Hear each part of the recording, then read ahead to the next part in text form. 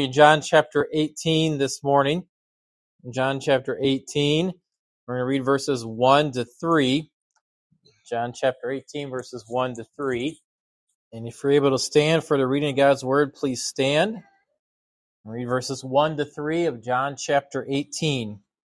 When Jesus had spoken these words, he went forth with his disciples over the brook Kidron, where was a garden, into which he entered and his disciples.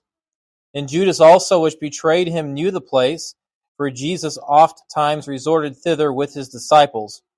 Judas then, having received a band of men and officers from the chief priests and Pharisees, cometh thither with lanterns and torches and weapons. Lord, we thank you for this morning, Lord. We thank you for our church.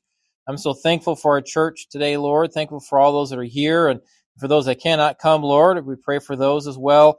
Lord, please be with us this morning. Please be with this message, Lord. Please help it be what you'd have us to have this morning, Lord. I know I'm very excited about the message you gave us this week, Lord. Please bless it and use it this morning. Please be with me. Please help me speak the words you want me to say, Lord. Please flow that message through me. If there's things you want me to add, please help me to add those, Lord. If there's things you want me to miss or not say, Lord, please help me not see those in my notes, Lord. Just give us a good service, a good message this morning, Lord. Please bless your word. In your name we pray, Lord Jesus. Amen. I've been looking forward to being here this morning. I couldn't be here Wednesday, but I'm looking forward to being here this morning. I'm excited. I love our church. I just love our church. I love everybody that's here. I love those that couldn't make it. I just love our church. I think the Lord has really blessed us. And I love the Spirit, love how we're a family. I love that. I love how we're a family. That song always runs through my mind, a little as much when God is in it. I'm thankful for that. I'm very thankful for what the Lord is doing. So we're in John chapter 18 this morning, and we're in a 3-week series. We're John 18 this morning, John 19 next week, and then John 20 the week after. And I've just titled this series, The Just for the Unjust.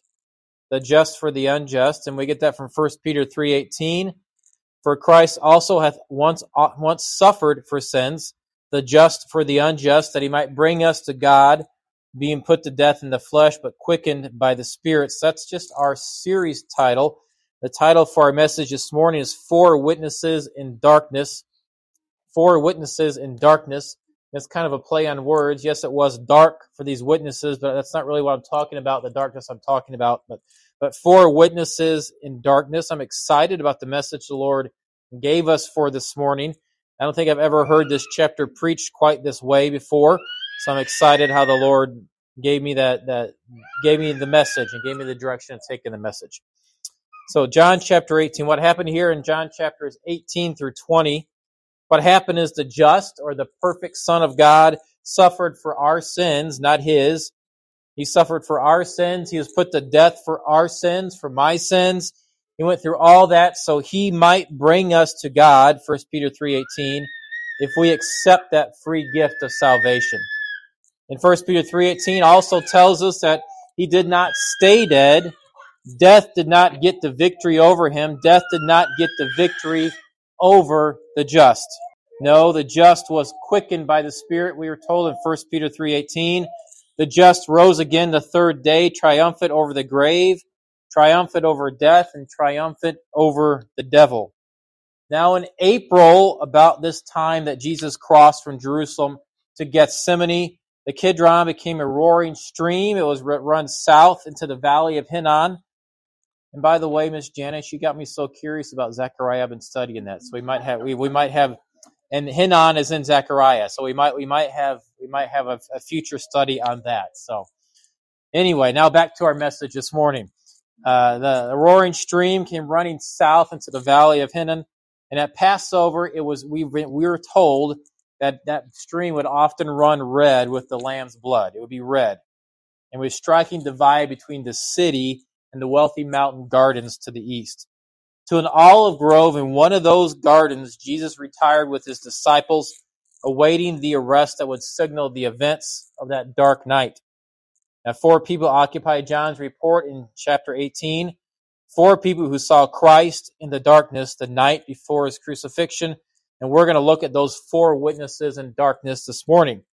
But first, I'm going to retell an account of a modern-day tragedy. I believe I've mentioned this or told this in part before. but it's about facing death from friends, or so-called friends. May 27th, 1999, Darrell Scott, father of two victims of the Columbine High School shooting in Littleton, Colorado, testified before the subcommittee on crime of the House Judiciary Committee. Scott talked about his loss and how amazed he was in the days following the tragedy that people pointed fingers at all kinds of groups trying to fix blame. But Scott believed the attitudes that gave birth to that Columbine massacre rested in the vacuum of the school itself long before the tragedy occurred. He saw the secularism of much contemporary public education as a breeding ground for the kind of chaos that took the life of his daughter. And he wrote a poem about it. He wrote this: "Your laws ignore our deepest needs. Your words are empty air. You've stripped away our heritage. You've outlawed simple prayer. Now gunshots fill our classrooms and our precious children die. You seek for answers everywhere and ask the question why. You regulate restrictive laws through legislative greed, and yet you fail to understand that God is what we need." God is what we need. Tragedies like that force us to face the reality that death is part of life, and that death can in fact come at the hands of someone we would call a friend, or perhaps at one time called a friend. We could face lots of hurt. Some of the greatest hurt we can ever have in our life would be inflicted by what we would thought were friends or those that we loved. And Jesus faced that similar thing here in John chapter 18. He mentioned this, John 15:13 and 15, said, "Greater love hath no man than this, that a man lay down his life for his friends." Talking to the disciples, "Ye are my friends, if you do whatsoever I command you. Henceforth I call you not servants, for the servant knoweth not what his Lord doeth, but I have called you friends. For all things I've heard of my Father I have made known unto you." And those verses are some sweet verses. His followers or his disciples, friends. Now here in John chapter 18, Jesus was denied by Peter, a friend. He was betrayed by Judas, a so-called friend. So he had the greatest hurt he ever experienced was at the hands of people he would call friends. So that shows us that some of the greatest hurt we can have in our life can be at the hands of friends or people that we dearly love, can inflict some of the greatest hurt that we could ever feel. Now, east of the city of Jerusalem, one can see the Mount of Olives, on which were located many elaborate gardens. And this is where Jesus took his disciples, his friends, anticipating that betrayal and arrest that would lead to the cross. So this brings us to witness number one, Malchus and the darkness of duty. So witness number one in the darkness is Malchus and the darkness of duty. The first witness we look at to these events in this chapter was Malchus. He was the servant of the high priest, a curious bystander. He became actively involved when Peter swung his sword with good courage and maybe poor aim. We don't know. Maybe Malchus ducked, or maybe Peter just had poor aim. We're not sure. The Bible records no response by Malchus, but one can imagine an interesting supper conversation with his wife. "You won't believe what happened to me today at work. You won't believe what happened to me today." But we know that Jesus healed that ear and told his disciples to stop that violent behavior.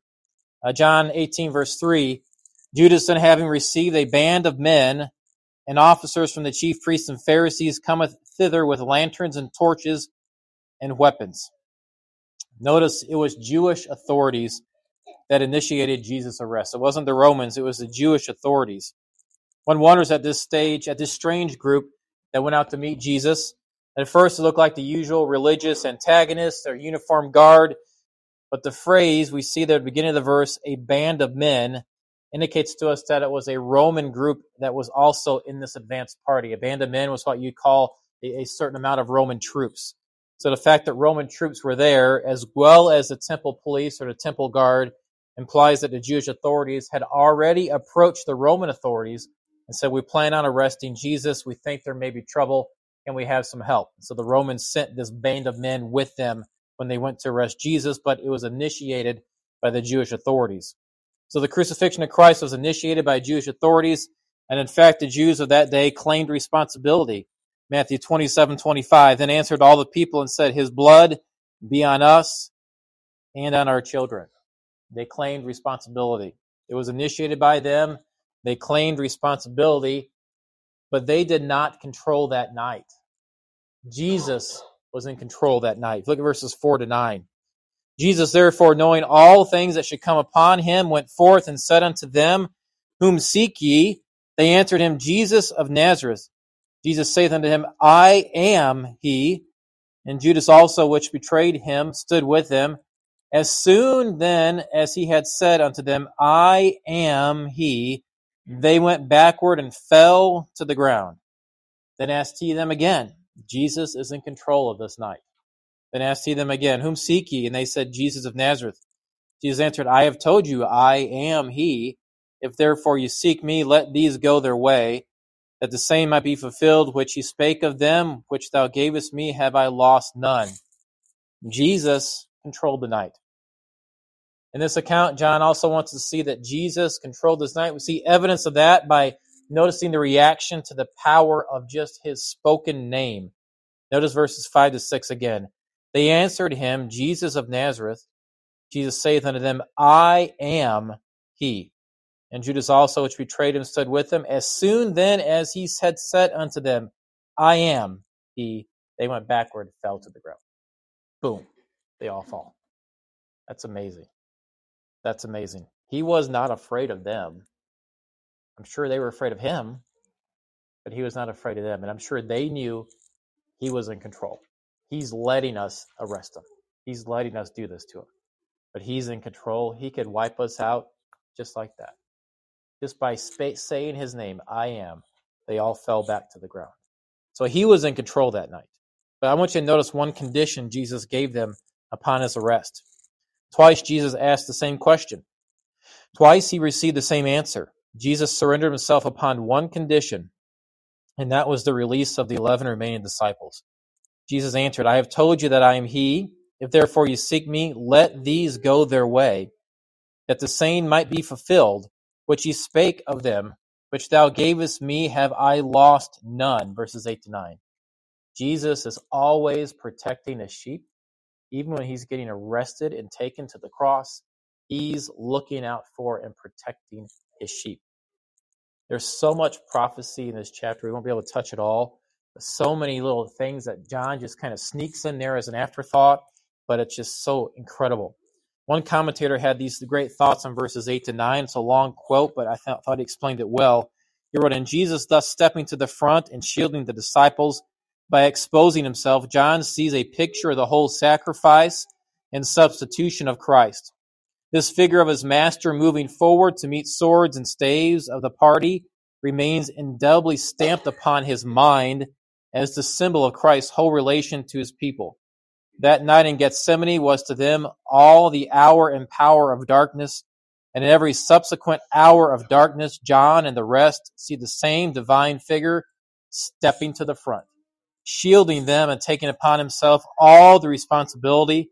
It is thus Christ would have us to think of him as our friend, our protector, watchful over our interests, alive to all that threatens our persons, interposing between us and every hostile event, stepping between us and the danger. Jesus stepped between them and he said, you can arrest me, but not them. Not them. It's about me. And that's stamped on their minds. And that for the rest of their ministry, they remember that night, I'm sure crystal clear. They remember Jesus stepping to the front between this huge group of armed soldiers and protecting them and saying, you're not taking me until you let these guys go. That's amazing to me. Always loving his sheep. Always looking out for his sheep. Always protecting his sheep. And we're his sheep. That's a great mental picture to keep in our mind. Almost makes me tear up. So we're going to move on. Now notice Peter's initial instinct. Fight, not flight. You always hear that fear, that flee or fight instinct. Well, Peter had to fight. He wanted to fight. Look at verses 10-11. And Simon Peter, having a sword, drew it and smote the high priest's servant and cut off his right ear. The servant's name was Malchus. That's our witness we're looking at right now. Then said Jesus unto Peter, Put up thy sword into the sheath. The cup which my Father hath given me, shall I not drink it? At this point in the night, Peter displayed admirable courage and loyalty, but again, apparently poor aim. He was a fisherman by trade, not a swordsman. John did not record the healing of the ear, but this is recorded for us in Luke. Now, this scene right here, back a few years ago, in Tucson, we have, I forget what the name of it is, but we acted out the whole scene of the crucifixion and Christmas and everything. They acted it out, and then they have these different scenes. You go to different rooms of the church or different locations. You act out different scenes. Well, I was in this scene. Never guess who I played. I played Judas. And at the time, I was the church treasurer. And I played Judas. I thought they thought that was kind of funny when they assigned Judas to me. But Michael is one of those that drew the sword. And so we were both in the scene together. So I remember that. So we played, this is the scene we acted out right here. So I think of that. I think of Michael trying to chop the guy's ear off and stuff. So it was neat. But quite the scene. Quite the scene. So these verses, I want to take a moment and just say what these verses teach us. First, notice Jesus did not condemn Peter for having a sword for self-defense or for the defense of loved ones. He just told Peter to put the sword up, that the cup which my Father has given me, shall I not drink it? So the Bible supports us arming ourselves for self-defense, but also cautions us to use such force only when necessary and appropriate. Jesus did not condemn Peter for having a sword or even using it. He just said, put it up, now is not the time. So the Bible supports us arming ourselves for self-defense, but cautions us to use such force only when necessary and appropriate. And second, these verses show us that Jesus was determined to do the will of the Father. This could have been a way of escape. Perhaps Peter and the other disciples could have fought them off somehow or stalled long enough to let Jesus run away and escape. But Jesus was determined to do the will of God, always do the will of God, whether that meant personal harm, personal sacrifice, whatever that meant. He was always determined to do the will of the Father, and we should be the same. We should be the same. When serving the Lord gets tough, don't look for the way of escape. Don't look for the off-ramp. Do what Jesus did. Be determined to follow the will of God in spite of personal sacrifice, in spite of personal pain, in spite of frustration, in spite of any and all difficulties. When serving the Lord gets hard, don't look for the way of escape.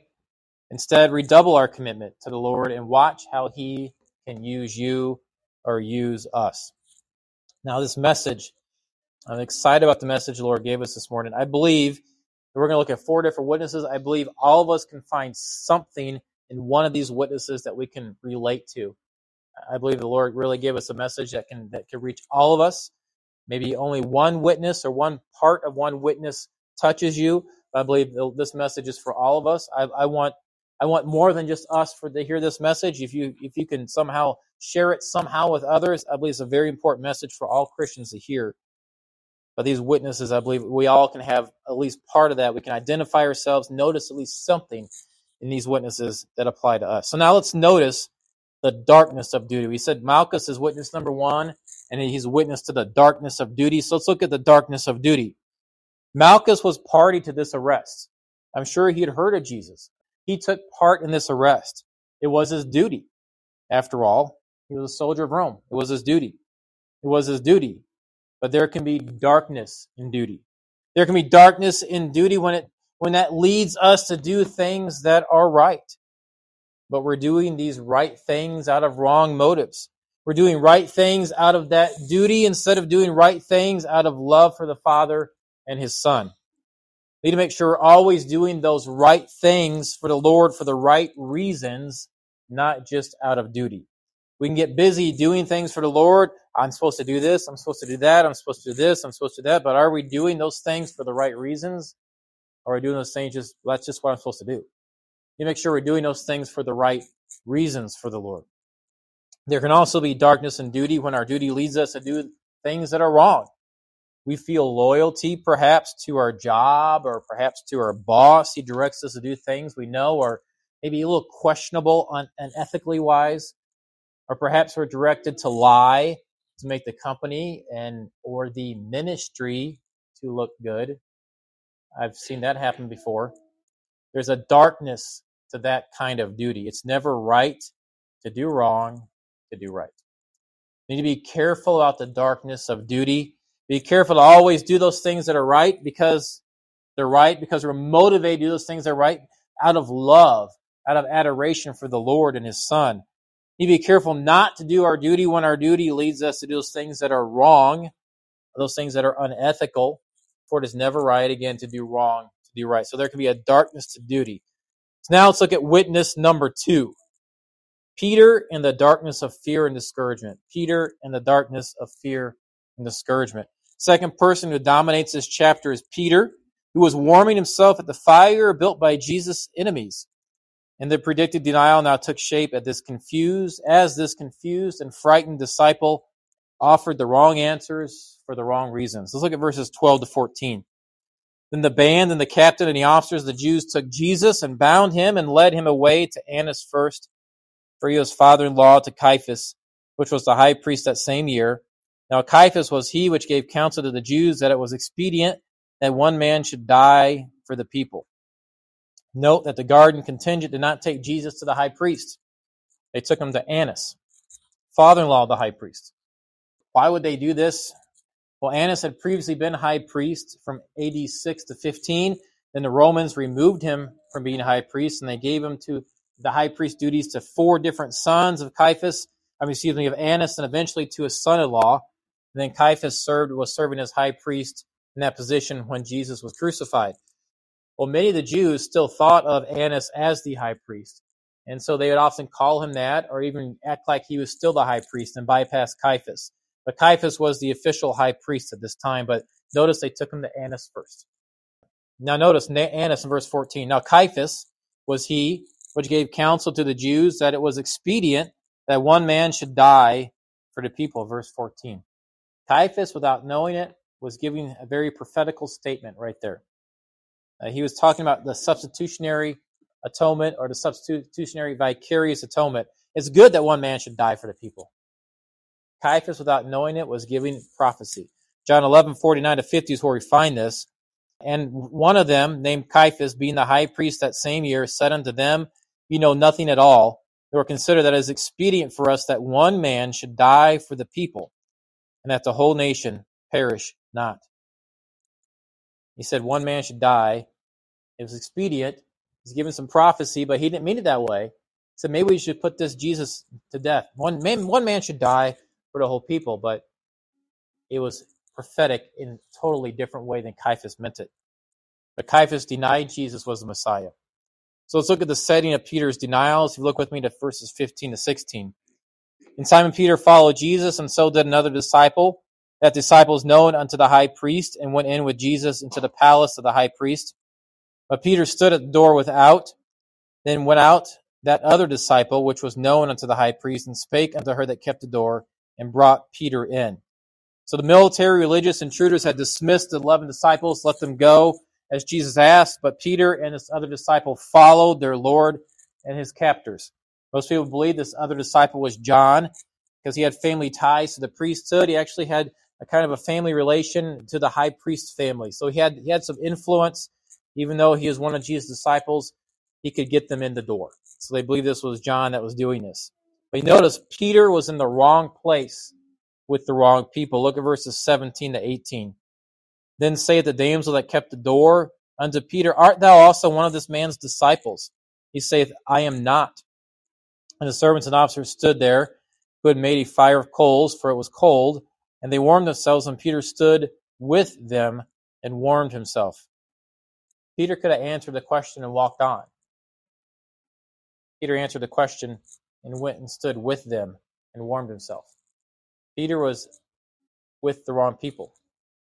Peter was in the wrong place with the wrong people.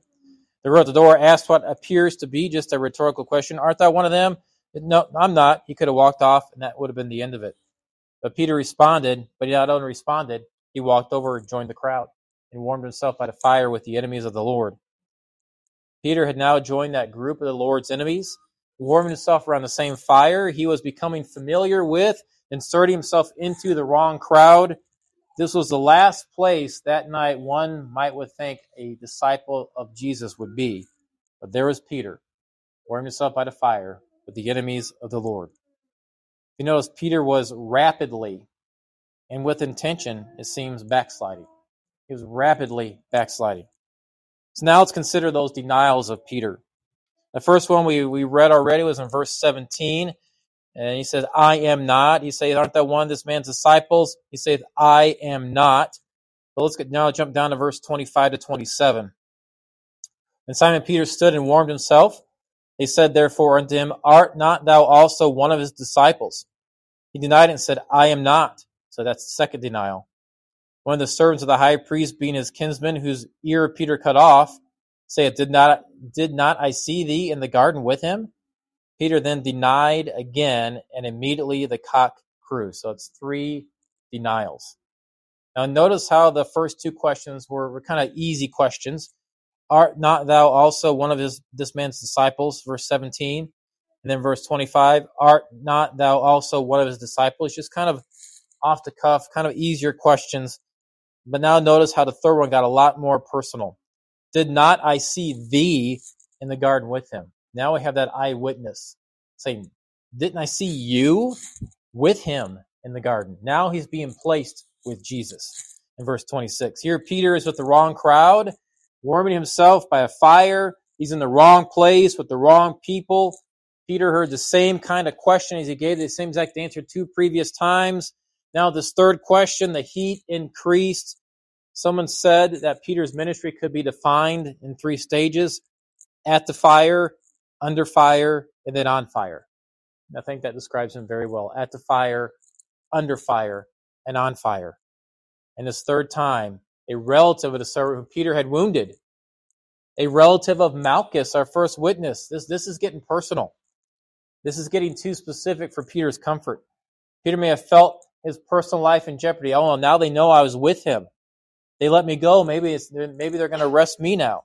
This was getting intense. He was feeling the pressure of his association with Jesus.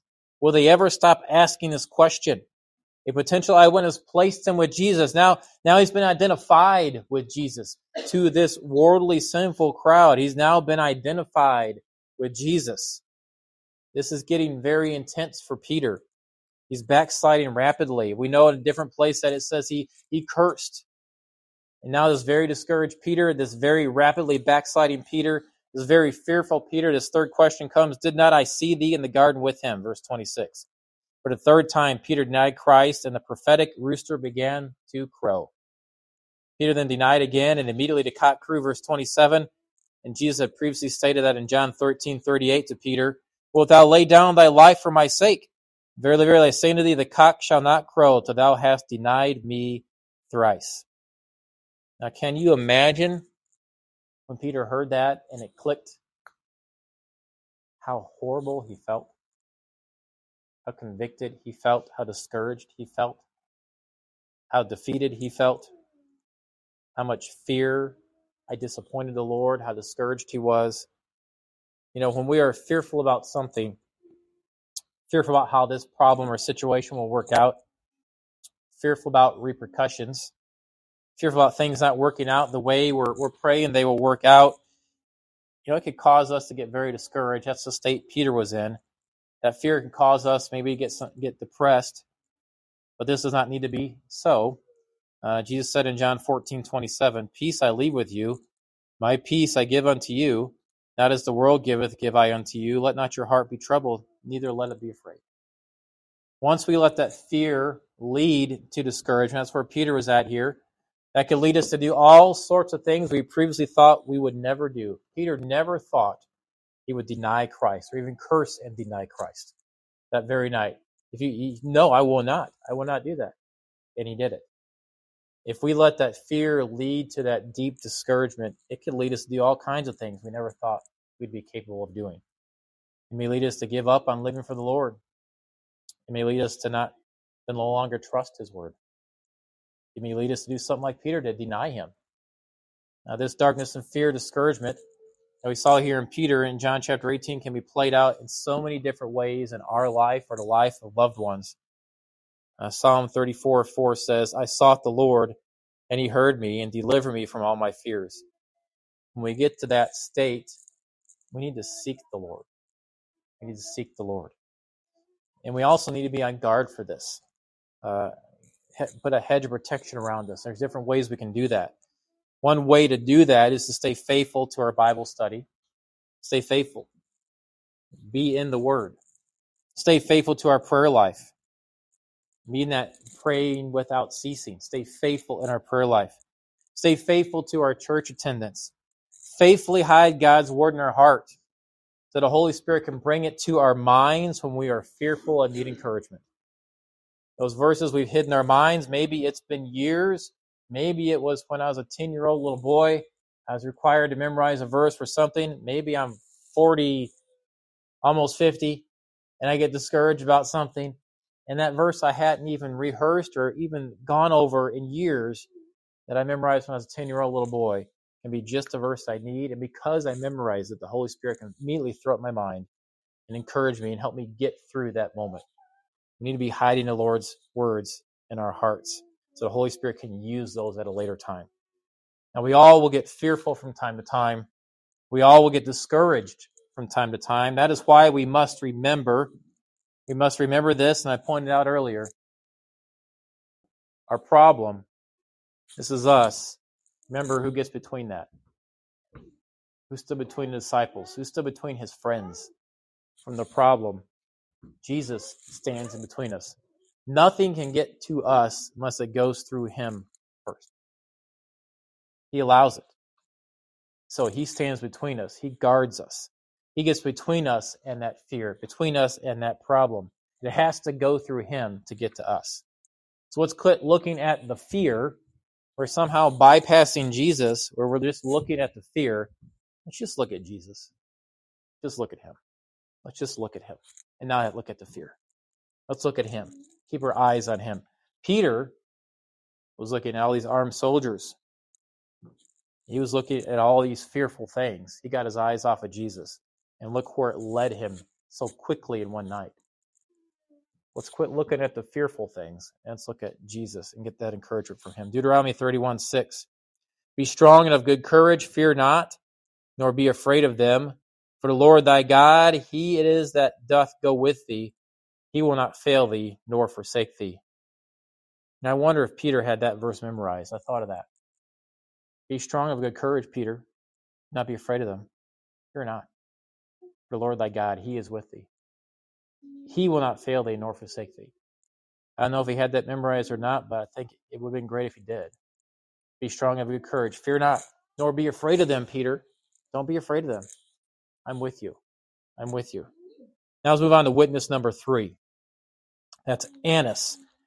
And we're going to look at the darkness of self-importance and self-righteousness. Witness number 3 is Annas, and we'll look at the darkness of self-importance and self-righteousness. Look at verses 19 to 24.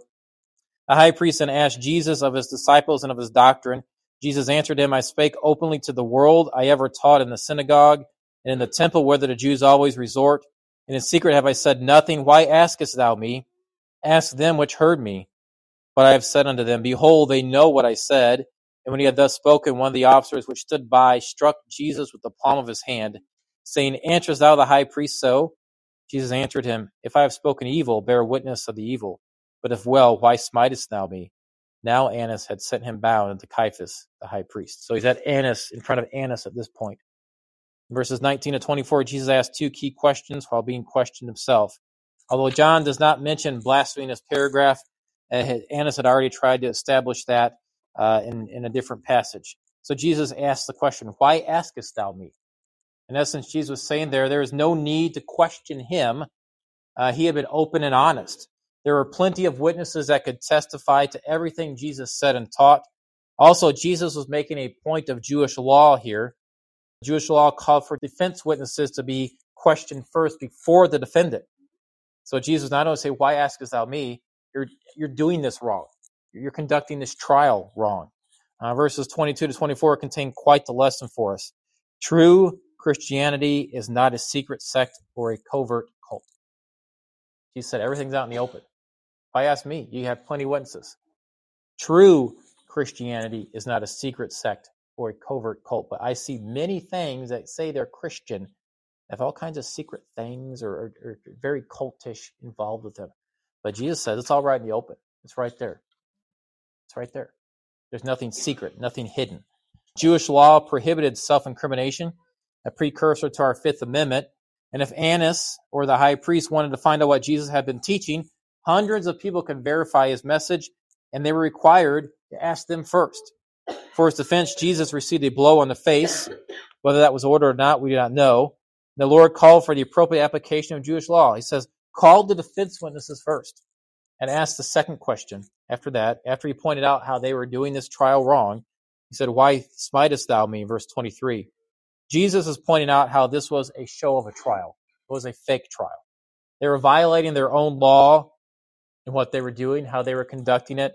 By doing so, they were guilty. Jesus is pointing out, saying, he was demonstrating for them how you are the guilty one. You've already violated your laws right now at this point. You're guilty. He was demonstrating to them, you are guilty of breaking the law.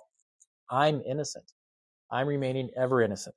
So even in this show trial they put on for Jesus, the try to show him as guilty, they revealed themselves as guilty themselves, as lawbreakers. The unjust were unjustly trying the just.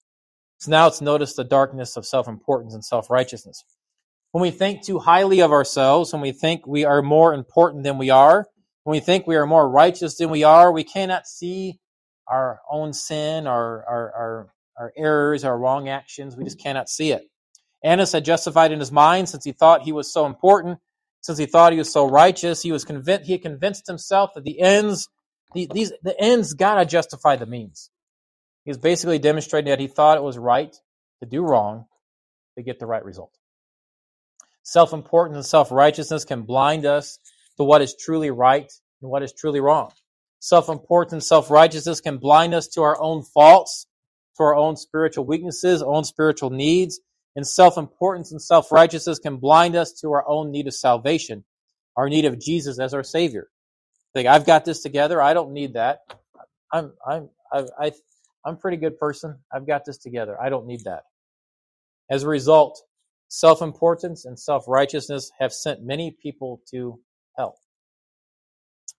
have caused many people to fall, have led many people to justify their own wrong deeds, proving out the truth in Proverbs 16:18. Pride goes before destruction, and a haughty spirit before a fall. So we just need to do a self-examination. Ask the Lord, is any of that in me? Do I have that in myself? Am I humble enough, Lord? Can you help me root out that pride in my life? Humble me, Lord. Help me get those sins of self-importance, self-righteousness. If they're in me, help me to get those out of me. So now let's move on to our final witness. Witness number 4, Pilate in the darkness of weakness and pragmatism. Pilate in the darkness of weakness and pragmatism. Look at verses 28 to 32. Then led they Jesus from Caiaphas unto the hall of judgment, and it was early, and they themselves went not into the judgment hall, lest they should be defiled, but that they might eat the Passover. Pilate then went out unto them and said, What accusation bring ye against this man? They answered and said unto him, If he were not a malefactor, we would not have delivered him up unto thee. Then said Pilate unto them, Take ye him and judge him according to your law. The Jews therefore said unto him, It is not lawful for us to put any man to death, that the saying of Jesus might be fulfilled, which he spake, signifying what death he should die. By now it was early morning. Jesus had already been charged with blasphemy. That's recorded in Mark chapter 14. But on this occasion, his enemies offered no charges against him. Instead, we have one of the classic lines of the New Testament. Verse 30. If he were not a malefactor, we would not have delivered him up to thee. What did he do? If he were not a malefactor, we would not have delivered him up to thee. They couldn't come up with anything he did. They said, if he were not a malefactor, we would not have delivered him unto thee. In other words, he's just bad. He's really bad. You should kill him. Though we can't really tell you why. He's just a bad person. You need to put him to death. If he were not a malefactor, I think they kind of said it like this. If he were not a malefactor, well, we've not sent him unto thee. Yeah, I could see the tone in their voice. Saying, take our word for it. You deserve to kill him. He deserves to be dead, but we can't really tell you why at this point anyway. I think that's very, very telling. They put on a show trial. He points out how they're guilty of breaking their own laws in the show trial. Then they take him to Pilate, and they can't even give Pilate a reason to kill him. It's amazing. It's amazing. But we do notice 7 different charges that the New Testament identifies against Christ First one, he threatened to destroy the temple. That's Matthew 26:61. John 18:30, where we're at. He's just bad. Trust us. He's a bad person. And number 3, he perverts the nation. Luke 23:2. He was accused of not paying his taxes in Luke 23:2. Number 5, they said he was just a revolutionary agitator. 23:2. Number 6, he makes himself king. Same passage. And then in John chapter 19, the charge, he claims to be the Son of God. All this happened early in the morning, but Pilate could not grasp it. He couldn't get a Roman handle. His Roman mind could not understand, why is this such a big deal? What's going on? It must have been a confusing situation for him, and his dialogue regarding who should carry out the execution seems like a political passing the buck between the Romans and the Jews, until we read John's comment in verse 32, that the saying of Jesus might be fulfilled, which he spake, signifying what death he should die. If the Jews had taken him, like Stephen, they would have stoned him to death. The Romans lifted him up. So again, one of those prophetic things in this chapter that John just kind of just slips in there. You don't really catch it if you realize it, think about it. It had to be the Romans, because he said, I'll be lifted up. Even the Jews, he'd been down, and they'd been stoning him to death. Now look at verses 33 to 35. Then Pilate entered into the judgment hall again and called Jesus and said unto him, Art thou the king of the Jews? Jesus answered him, Sayest thou this thing of thyself, or did others tell it of thee? Pilate answered, Am I a Jew? Thine own nation and the chief priests have delivered thee unto me. What hast thou done? And again, I can just see that attitude when he said, Am I a Jew? I can see him getting short with the Lord. Thine own nation and the chief priests have delivered thee unto me. Hast thou done? What hast thou done? So this incredulous Pilate could not imagine this broken and beaten man before him was the king of the Jews, but Jesus would not give him the satisfaction of claiming or disclaiming such an office. All this turned Pilate's disdain up another notch, and he just thought this is just some religious bickering between these Jews whom he was supposed to be ruling. Now look at verses 36 to 37. Jesus answered, My kingdom is not of this world. If my kingdom were of this world, then would my servants fight, that I should not be delivered to the Jews. But now is my kingdom not from hence. Pilate therefore said unto him, Art thou a king then? Jesus answered, Thou sayest that I am a king. For this end was I born, and for this cause came I into the world, that I should bear witness unto the truth.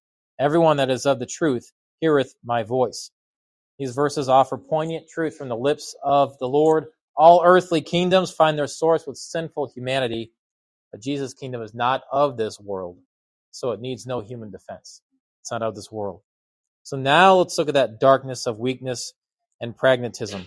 Look at verses 38 to 40. Pilate saith unto him, What is truth? Another classic line in this passage. What is truth? And that's echoed even to today. What is truth? People are always trying to redefine what truth is. It's my truth. No. There's the truth. It's not your truth. So Pilate saith again unto him, What is truth? And when he had said this, he went out again unto the Jews, and saith unto them, I find in him no fault at all. But ye have a custom that I should release unto you one at the Passover. Will ye therefore that I release unto you the King of the Jews? Then cried they all again, saying, Not this man, but Barabbas. Now Barabbas was a robber.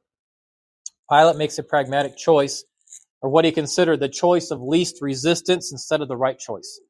In these verses, Pilate in effect declares Jesus innocent. He says, I find in him no fault at all. Nevertheless, Pilate's weakness, his lack of backbone, leads him to appease the Jews.